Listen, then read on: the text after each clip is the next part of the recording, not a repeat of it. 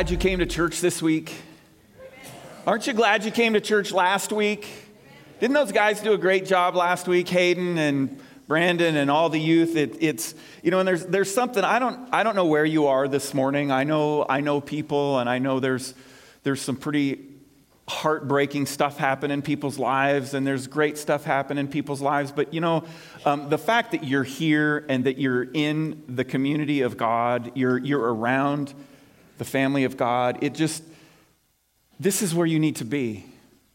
You need to be in this place, not this place specifically necessarily, but within the family of God, because as we worship together, as the Spirit enters in, as the Spirit is around us, just our broken and hurt hearts, just being in that place to sort of rest and soak in what's happening is good. It was all I could do not to get up last week and preach for 15 minutes when those kids got done 15 minutes early.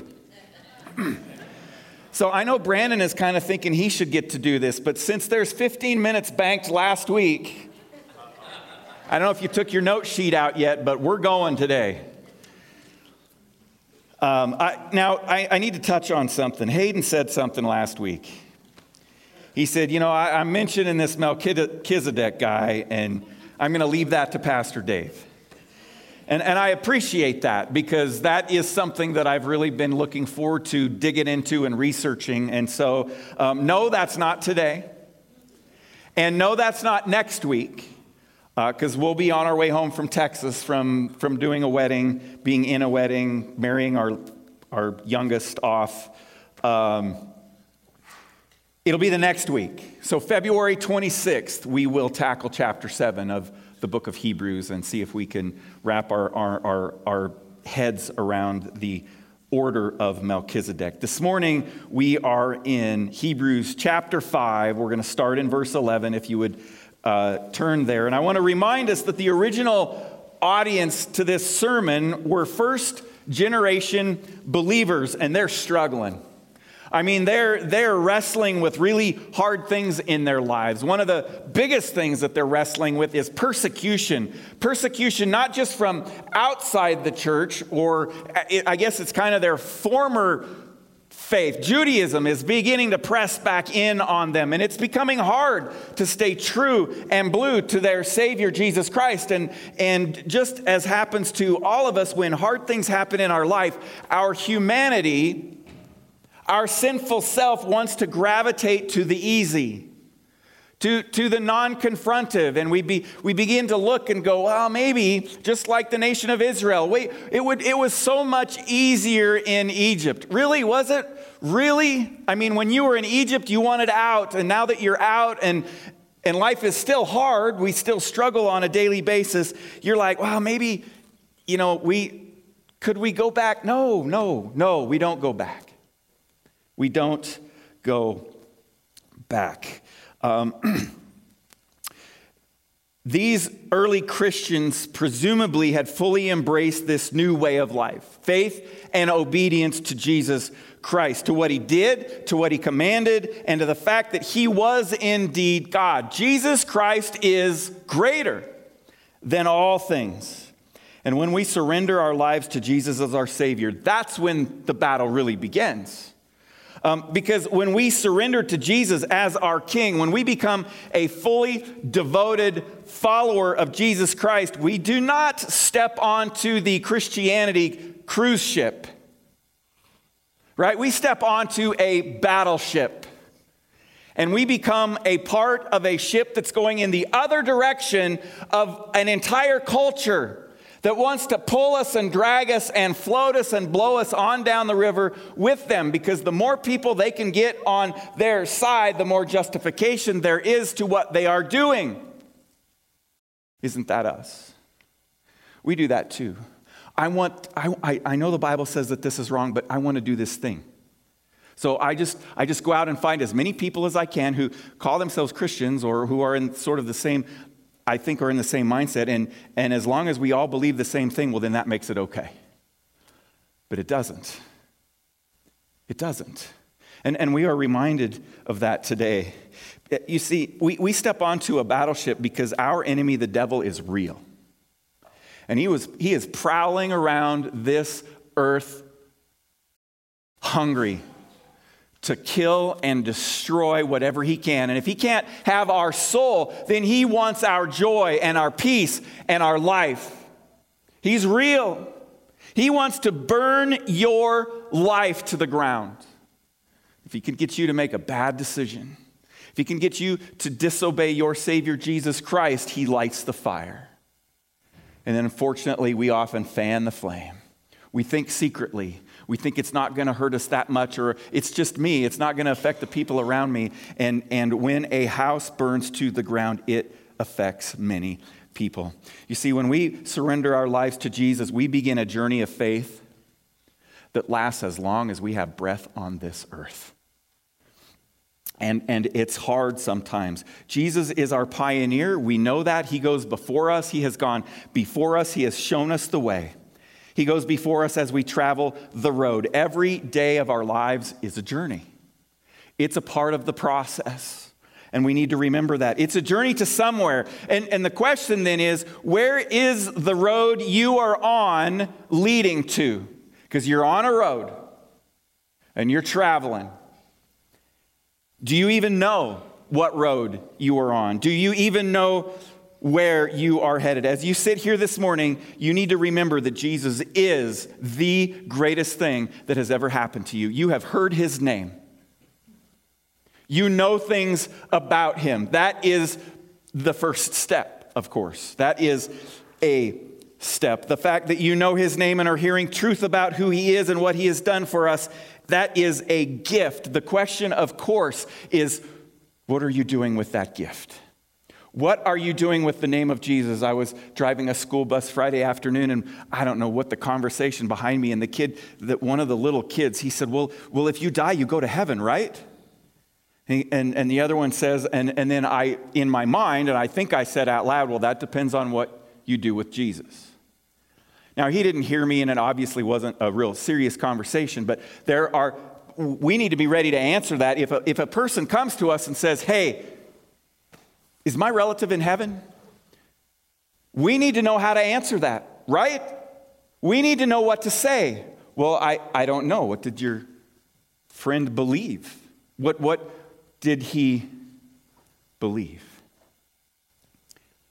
Because lip service and religious action does not spell salvation. We can't work our way into heaven. It just doesn't work. We see that in our passage today. So in chapter 11, verse 11, chapter 5, verse 11, through the end of chapter 6 is where we find one of the passages that many stumble over. And I thought, man, told my wife this yesterday. I'm like, of course, this would be the week where we're leaving Sunday after church and we're going to be gone for a week. And, it would be this one. I'm going to try and get through this. And that's another thing. It's challenging for sure, and there are echoes of mystery in what we read today. But we don't have to be afraid to read it. We don't have to be afraid to struggle through it. And I don't even believe that we have to be afraid of saying, you know what, I don't really fully understand it. It is a mystery to me.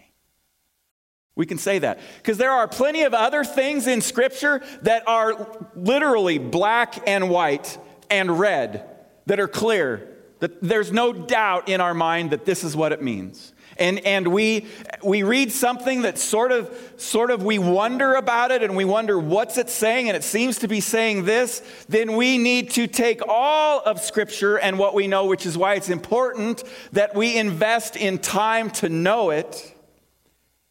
And we can compare those things to each other. Now, God obviously gave us this for a reason. It is the Word of God. And today we're going to look at three main topics. All three are related to our progress as believers. I originally said the title of this was originally Pilgrims Should Make Progress, and I hate the word should. I just do. Shoulda, woulda, coulda, right? No, pilgrims make progress. If you're a believer, it is just something that should happen. See, I still said the word should. I hate that cheer. I got to find my place again. All three of these are related to our progress as believers because progress is a given. As believers, there's progress. So today we take a look at the marks of spiritual immaturity, our call towards spiritual maturity, and finally the basis for spiritual security. This passage can cause followers of Jesus to question their salvation in an unhealthy way. And here's the thing, we can be sure of our salvation. Scripture tells us, John says in 1 John, I'm telling you this so that you will know. You can know that. Should we be sure of what salvation is and surrender our lives to Jesus as he calls our names? Yes, and we can know. But the testing of our faith, the struggles in our life, that is what proves whether that surrender was genuine or not. We can know. Because if it isn't real, we will drift and drift, and our hearts will grow cold, and before long, that light that those around us presumed was in our life is shown to only be a figment of our imagination. There's a book called A Pilgrim's Progress. I saw the movie. I didn't actually read the book. I'm sure the book is better. Written by John Bunyan on the life journey of a Christian. And it is just that. It is a journey. Just like our marriages, when we step foot on a stage and we surrender our whole life, right? We don't know what that means in reality. And then we enter this journey. This long, long journey, right? It's not easy. I've been trying to formulate what I'm going to say to my daughter. And I have 9,000 words to say. And she said, this ceremony can't be over 35 minutes. So I have some pairing to do. But, man, we just can't go into decisions like that haphazardly, can we? We shouldn't. No matter what road we're on, we want to make progress, right? So when we're in kindergarten and elementary school and middle school and high school, we don't want to know as a graduating senior only what we learned in kindergarten, right? We want to progress in our growth as far as our maturity. We want to know things. We need to know things. They have tests that are given to make sure that they have accomplished these things in these years that they have studied. We want to be able to, or we need to be able to make more adult-like decisions when we graduate from high school. And then when we go off to college, anybody in here want to be in college your whole life? Any you college students? I mean, is it just so good that you just want to do the same thing year after? No, you want to graduate.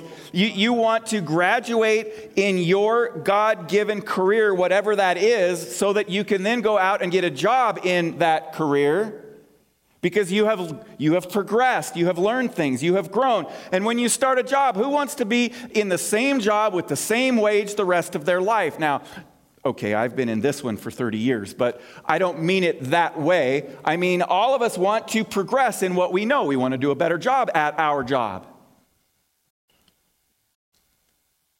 My brother encouraged me to go to seminary. He said, David, you need to go to seminary so that, you have more options when it comes to jobs. And I told him over the phone, I'm like, I don't need more options. I'm perfectly satisfied in the size of church, in the place that I'm at, et cetera, et cetera, et cetera. But the more I looked at that, the more I thought, but if I do the process of seminary, then I will be able to do whatever it is, wherever I am, better.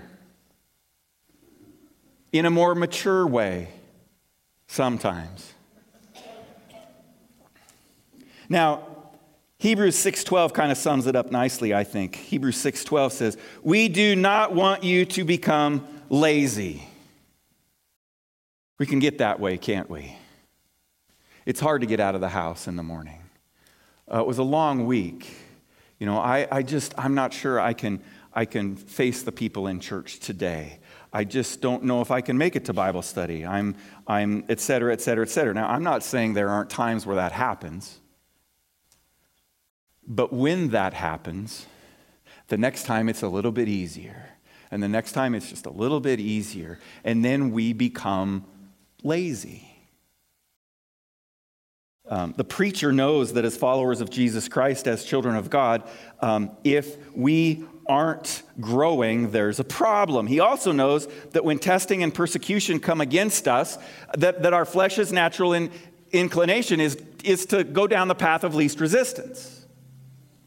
So the preacher first tackles the topic of spiritual immaturity. I wanted to flip this and make it positive, but I thought, well, he didn't, so I'm going to stick with how he's preaching it, and then we'll just look at some things along the way. There's 4 tendencies that, as Christ followers, we must, with intention, fight against, and he lists them right here. Verse 11, chapter 5. We have much to say about this, but it is hard to make it clear to you because you no longer try to understand.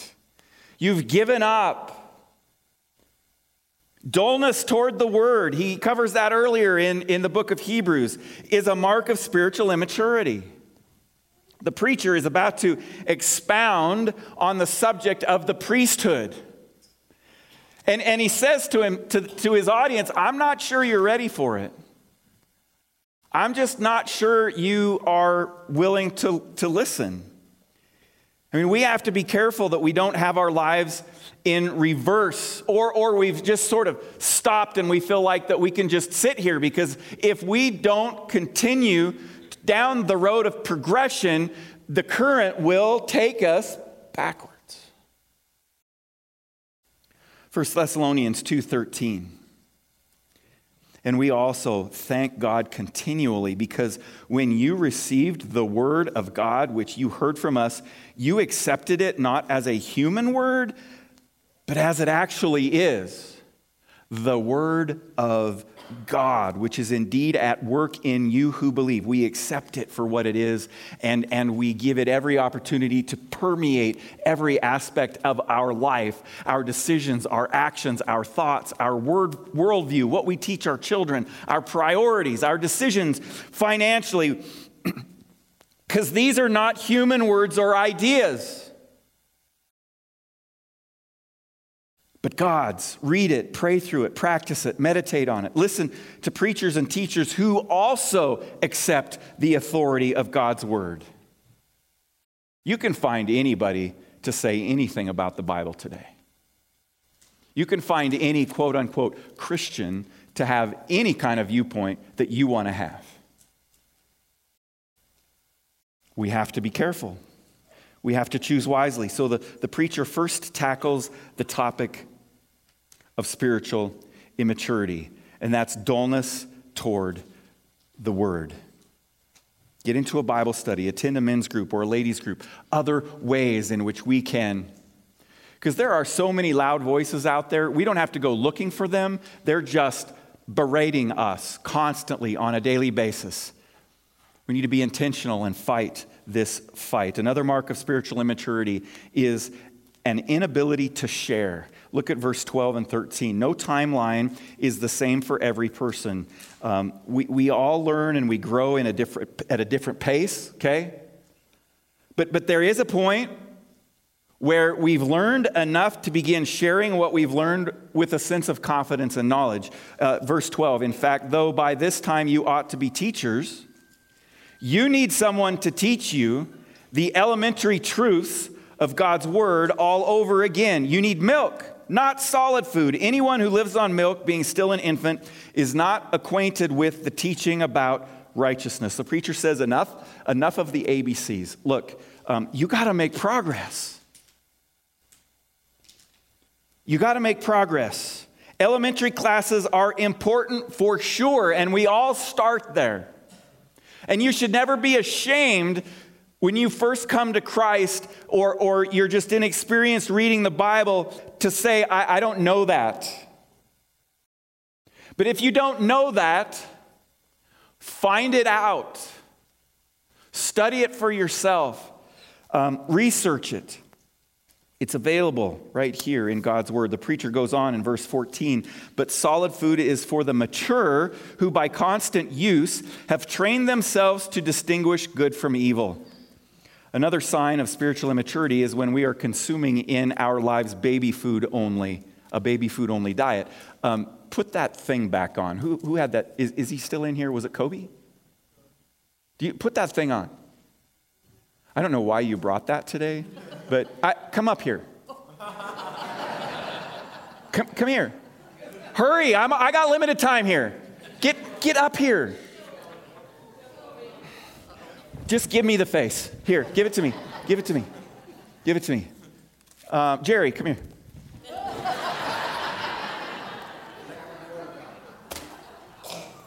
Here, now stand facing everybody else. I want you to put this on. Can you see? Can you see me? No. This is what the preacher is talking about. Somebody that's old.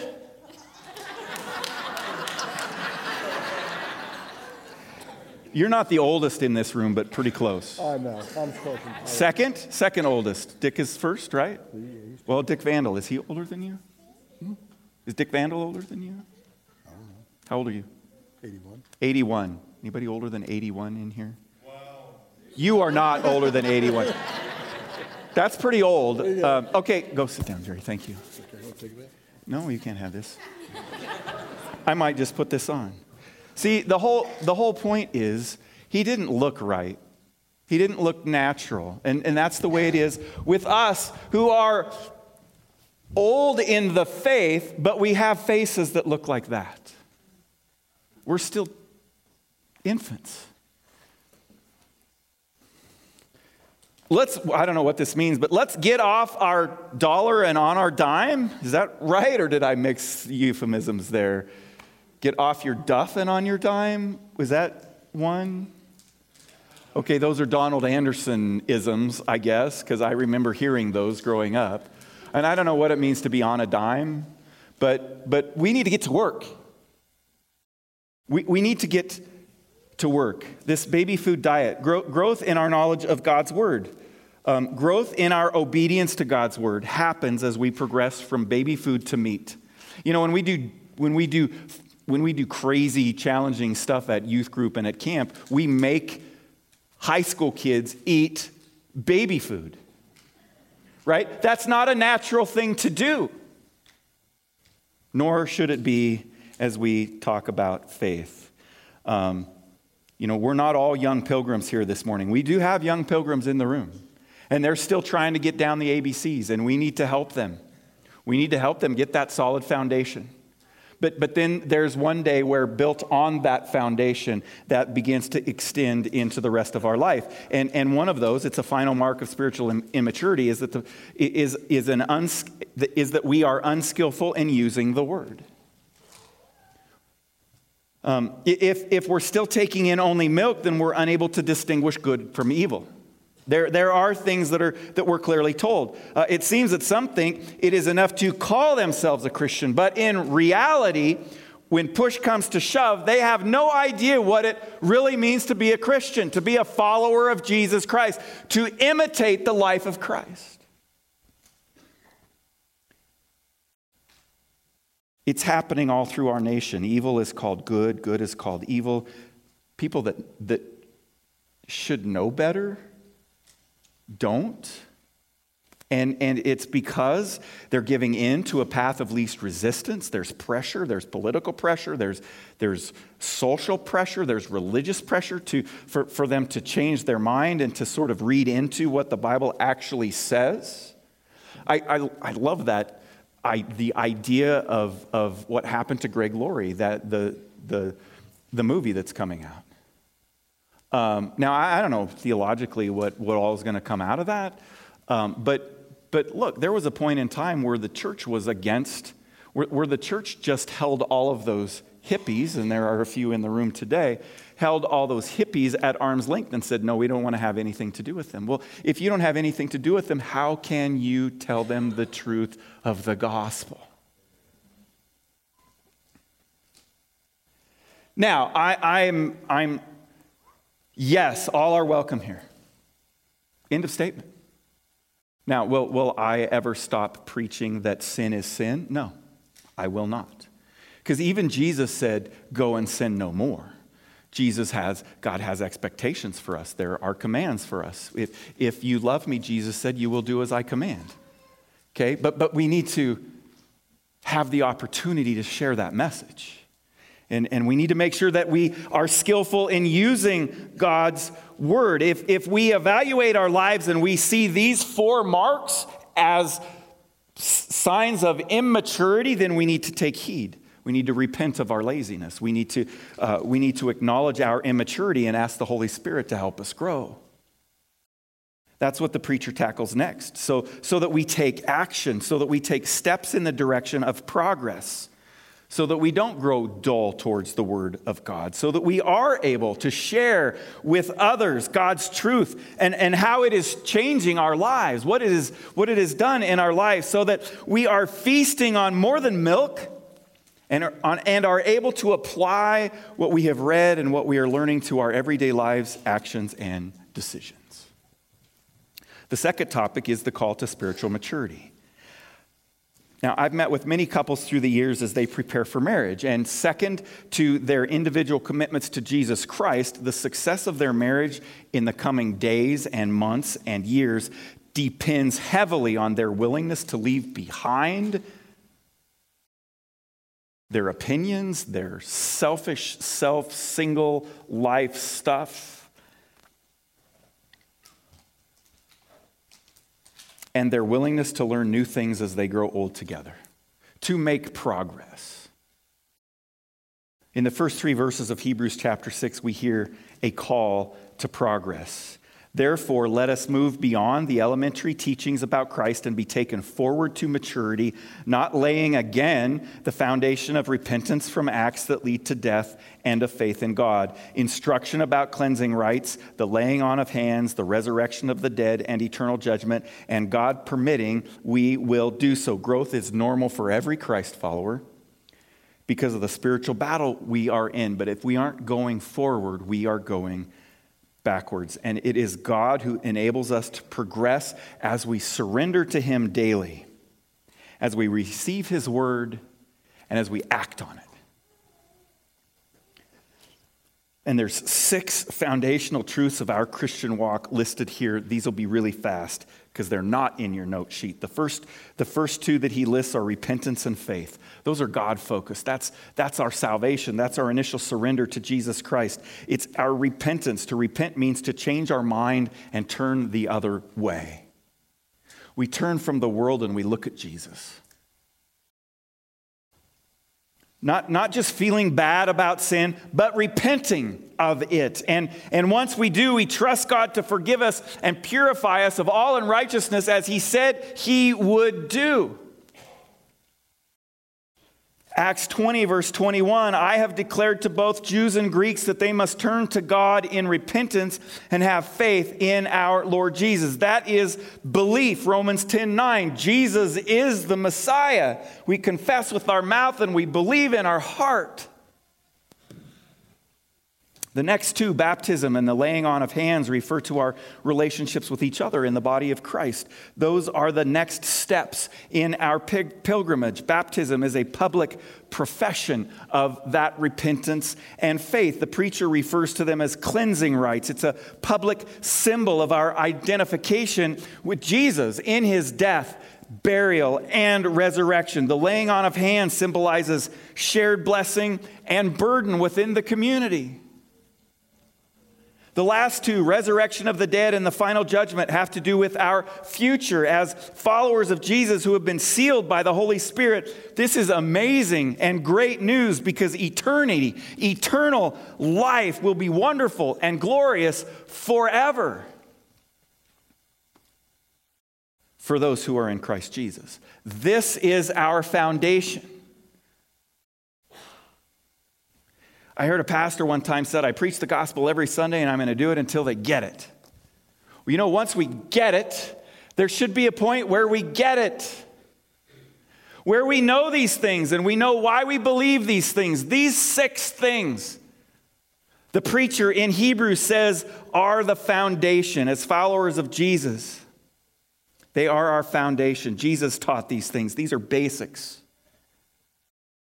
And we're pilgrims now, progressing in this journey. Let's make progress from there. Continue to surrender and grow towards maturity. Yeah, we fail, we fall, we stumble, we mess up.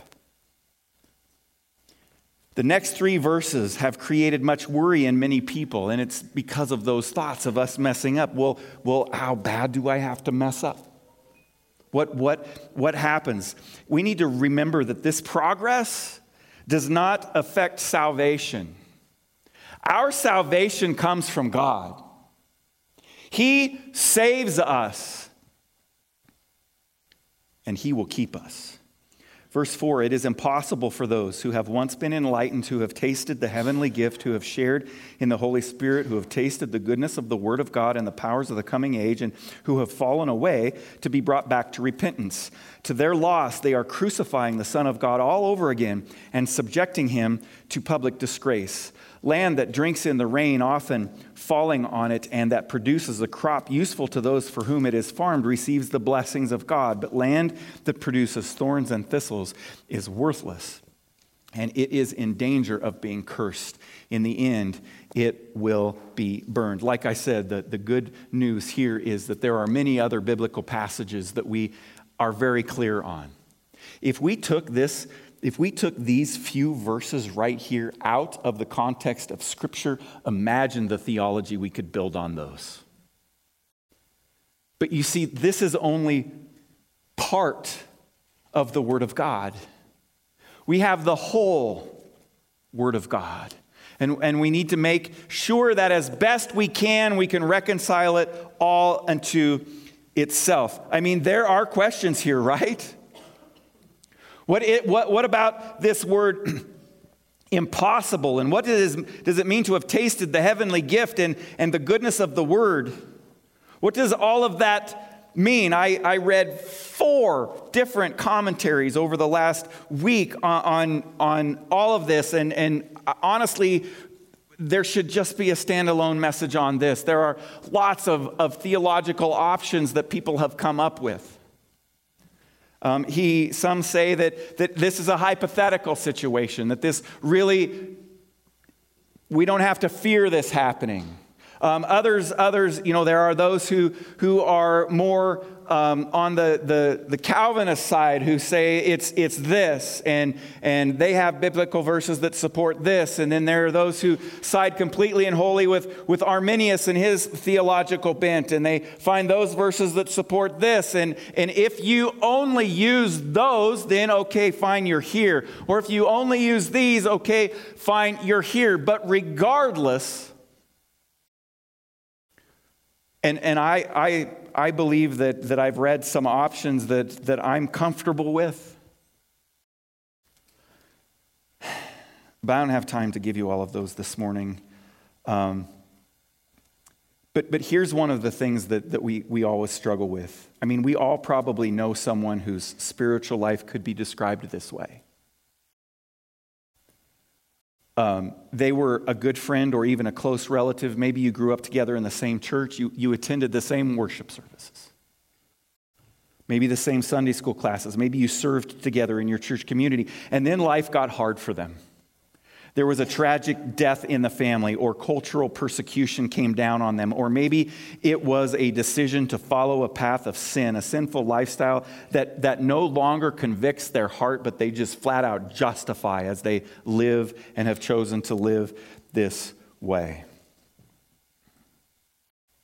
But see, as he describes this, it goes even deeper than that. Because they're not only avoiding spiritual matters, but they're actively against Jesus Christ.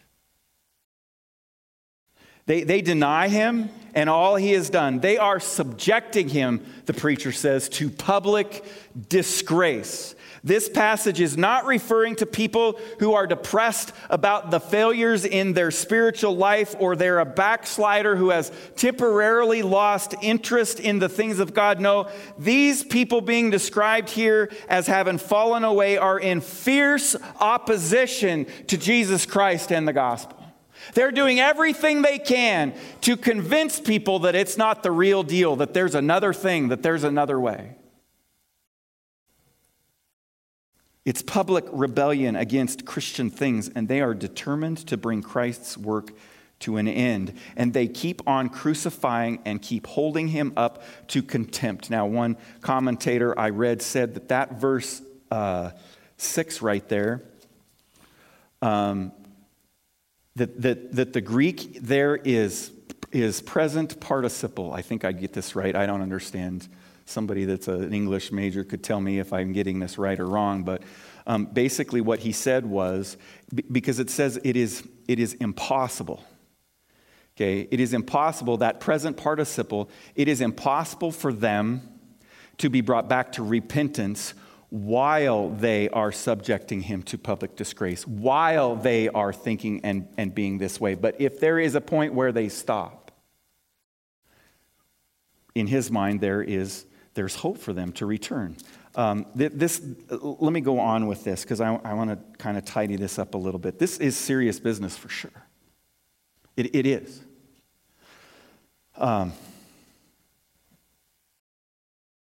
These fierce opponents, although formerly had all the visible signs and marks of a truly committed Christian, were not genuinely born again by God's Spirit. Every commentary I read said that. They all agree. They all agree. They may have convinced others that they were believers and at one time even persuaded themselves that they belonged to Christ, but their so-called conversion proved to be illegitimate and counterfeit, just as some of the seed in Jesus' famous parable of the soils produced merely temporary growth so that it sprouted and grew, but because of the weeds, the hard things, the struggles, the shallow dirt, it choked that out. There was no genuine faith there. And as I said, you could take this totally out of context, which is why we need to be diligent to study all of the Word. In fact, even the preacher in Hebrews 9 assures us of this. Even though we speak like this, dear friends, we are convinced of better things in your case. The things that have to do with salvation. God is not unjust. He will not forget your work and the love you have shown him as you have helped the people and continue to help them. God knows our hearts. God knows your heart. Genuine salvation gives us hope and peace and joy. And yes, it is tested often. God tested the nation of Israel. He says it right there in the Old Testament. I was testing them. Why? For proof of genuine faith. We're being tested. Genuine salvation gives us hope and peace and joy. Yes, it's tested, but he empowers us to endure. He empowers us to have power over sin and evil. And then next, this progress results in fruitfulness. Genuine faith in Christ will produce fruit. I heard an evangelist one time, he said, we are not to all be judges, but we are to be fruit inspectors. Right? Inspecting the fruit in our own life and others so that we might help one another to faith. Psalm 34:8 says, taste and see that the Lord is good. Blessed is the one who takes refuge in him. See, that's what happens when we're following Christ and life gets tough. We lean into him. We take refuge in him. Because just as the disciples said, when Jesus gave some hard teaching, and practically all of the disciples walked away, and Jesus turns to the 12 and he says, well, what about you? What was their answer? Where else would we go? You are the real deal. You are the Lord. You are the King. As genuine followers of Christ, that is our response. And we experience blessing when we take refuge in him each time. Matthew 13:16, Jesus himself said, but blessed are your eyes because they see and your ears because they hear. May that be true of all of us. When we truly listen to God's word and obey it, we're blessed. Now, there's a difference between blessing and the easy life. Let's not forget that. We are blessed. And a final point under the topic of the call to spiritual maturity is the progress This progress demands diligent effort. Verse 11 and 12. We want each of you to show this same diligence to the very end, so that what you hope for may be fully realized. We do not want you to become lazy, but to imitate those who through faith and patience inherit what has been promised. May we not get lazy in our faith. May we put the full force of all that we are and all that we have and all that we are into trusting God every day. Because when we do, no matter what God allows to happen in our life, it will be better. In the end, it will be better.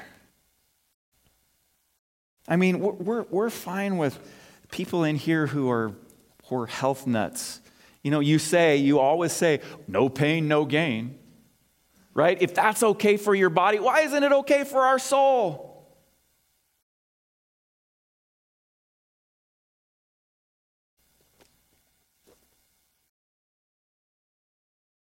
1 Timothy 4, 7, and 8 have nothing to do with godless myths and old wives' tales. Rather, train yourself to be godly. For physical training is of some value, but godliness has value for all things, holding promise for both this present life and the life to come. You know, 4 months ago, February 17th felt like a long time. You know, 3 years ago, we didn't think we'd ever get to year 2023, right? And here we are. Boom! How did we get here so fast? I'm telling you, this life that we're living, it's short. Super, super, super short. Man, let's live it for Jesus. And then eternity. That's not short. That's forever.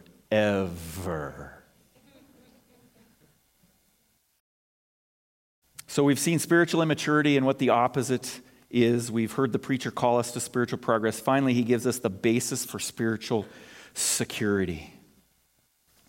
God assures us that he will take care of us. We have assurance in salvation. First, the preacher says that we have God's promise, verses 13 through 15. When God made his promise to Abraham, since there was no one greater for him to swear by, he swore by himself, saying, I will surely bless you and give you many descendants. And so after waiting patiently, Abraham received what was promised. Now, God's description of Abraham being patient and mine must be different. Because it seems that Abraham got pretty impatient after a period of time. All was grace, all was grace. Abraham exhibited sin of impatience many times, but he repented. I mean, he was a man, but he was chosen by God. And he responded in faith. We can read many aspects of his journey. God brought salvation into the world through Abraham and his descendants. He promised it, and it is promised to all. It came through the Jews, but it is available to all, Gentiles and Jews alike. Amazing to think about, but it is true. We actually have more promises from God than Abraham did. The patriarch of the nation of Israel, and we have more promises than he did from God. Praise Jesus. To the woman at the well, Jesus said, you Samaritans worship what you do not know. We worship what we do know, for salvation is from the Jews. And then you go on to see that she is saved, that she repents.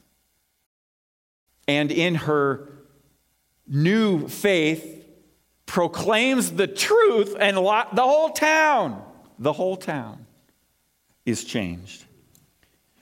John 5:24, very truly I tell you, whoever hears my word and believes him who sent me has eternal life and will not be judged, but has crossed over from death to life.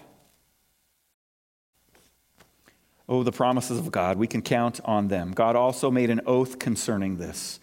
God not only gave Abraham a promise, he confirmed that promise with an oath. People swear by someone greater than themselves, verse 16. And the oath confirms what is said and puts an end to all argument. Because God wanted to make the unchanging nature of his purpose very clear to the heirs of what was promised, he confirmed it with an oath. God did this so that by two unchangeable things in which it is impossible for God to lie, we who have fled to take hold of the hope set before us may be greatly encouraged. But the oath wasn't only to Abraham, it was to all of us. God wanted to make the unchanging nature of his purpose clear, it says, to the heirs of what was promised. That's us. That's us. This oath is for us too. Abraham and his descendants were the first, but every believer is included. Our assurance of salvation is guaranteed by God's promise and God's oath. And I mean, how encouraging can you get? John 10, 26 through 30, but you do not believe because you are not my sheep. My sheep, as the great shepherd Jesus says, listen to my voice. I know them and they follow me. I give them eternal life, and they shall never perish. No one will snatch them out of my hand. My Father who has given them to me is greater than all. No one can snatch them out of my Father's hand. I and the Father are one. To those who have fled to Jesus Christ, he is our eternal refuge. He is our great shepherd, and as our great high priest, he will never die, and we have eternal salvation. No avenger can touch us because he has already died and rose from the dead for us. That is why our greatest anchor, our eternal hope, is in God's Son, Jesus. We have this hope, verse 19, as an anchor for the soul, firm and secure. It enters the inner sanctuary behind the curtain where our forerunner Jesus has entered on our behalf. He has become a high priest forever in the order of Melchizedek. There's that name again. Jesus has filled the law on our behalf. Jesus tore the veil to the Holy of Holies. He goes before us as our forerunner. We just cling to him. We anchor to him. We go with him. We go to him. He has gone to heaven so that we may follow him one day. The original recipients of this sermon were being tempted to go back in their old ways, to return to the temple and its religious rituals. The preacher encourages them, don't do it. And he encourages us this morning, don't do it. Don't go the path of least resistance. And I believe that as genuine followers of Jesus Christ, we will not. We will cling to him. When we get into trouble, we anchor to Jesus. We anchor to Jesus, and our spiritual life will strengthen. We will be pilgrims of progress. Worship team, come up. And as you do, I want to read this last passage. Write this in your notes, Romans 8, 28 to 39. And we know that in all things God works for the good of those who love him, who have been called according to his purpose. For those God foreknew, he also predestined to be conformed to the image of his Son, so that he might be the firstborn among many brothers and sisters. And those he predestined, he also called. Those he called, he also justified. Those he justified, he also glorified. What then shall we say in response to these things? If God is for us, who can be against us? He who did not spare his own Son, but gave him up for us all, how will he not also, along with him, graciously give us all things? He will bring any charge against those. Who will bring any charge against those whom God has chosen? Yes, Garrett, you're right. The devil, he absolutely would. But it is God who justifies. Who then is the one who condemns? No one. Christ Jesus, who died, more than that, who was raised to life, is at the right hand of God and is also interceding for us. Who will separate us from the love of Christ? Shall trouble or hardship or persecution or famine or nakedness or danger or sword? As it is written, for your sake we face death all day long. We are considered as sheep to be slaughtered. No, in all these things we are more than conquerors through him who loved us. For I am convinced that neither death nor life, neither angels nor demons, neither the present nor the future, nor any powers, neither height nor depth or anything else in all creation will separate us from the love of God that is in Christ Jesus our Lord. If you memorize those verses and you repeat those at the face of temptation, at the face of struggle, at the face of death, you will know and you will be reminded. Just like that hymn we sang, "It is well with my soul." How can it not be well with your soul? Maybe your emotions are still struggling, physically you're still struggling, but your soul. As you listen to that song and you know what Spafford went through, and he was able to say those words, "In the face of the loss of my children, my soul, it is well." Let's trust in him this week. Let's worship with this last song.